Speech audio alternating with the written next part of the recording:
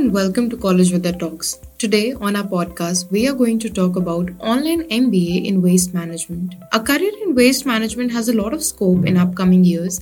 As we generate more and more waste, we will definitely need professionals to manage and supervise the waste that's generated, thus creating job opportunities. So here in this podcast, we will learn about everything in this program, its fee structure, its major subjects, its course duration, its eligibility criteria, and what career opportunities you can land to after the completion of this program. So this is a 2 years postgraduate degree with the flexibility of 2 more years, which sums up to 4 years for the completion of this entire program. To take up this course, you do not need to give any entrance exam, although some universities can conduct certain MCQ entrance exam for this program. Coming to its core subjects, the program includes market research, e-waste management, reclamation and remediation, capping, regulatory framework, environment impact, waste management logistics, economics for decision makers, etc. For being eligible for this program, you first need to be a graduate from a recognized university with at least 50% marks. You can be from any stream, as that doesn't matter here. Speaking of the fee structure, this program can cost you in a range of 1.5 lakh to 2 lakh rupees for the entire program, also depending on which university you opt for. Last but not the least, career opportunities that you can look for after the completion of this program. So you can plan and become a waste disposable manager, you can become a waste management analyst, you can become an area manager, a program manager, a research associate, you can also become a team leader, waste management unit, and there are many other job profiles that you can go for.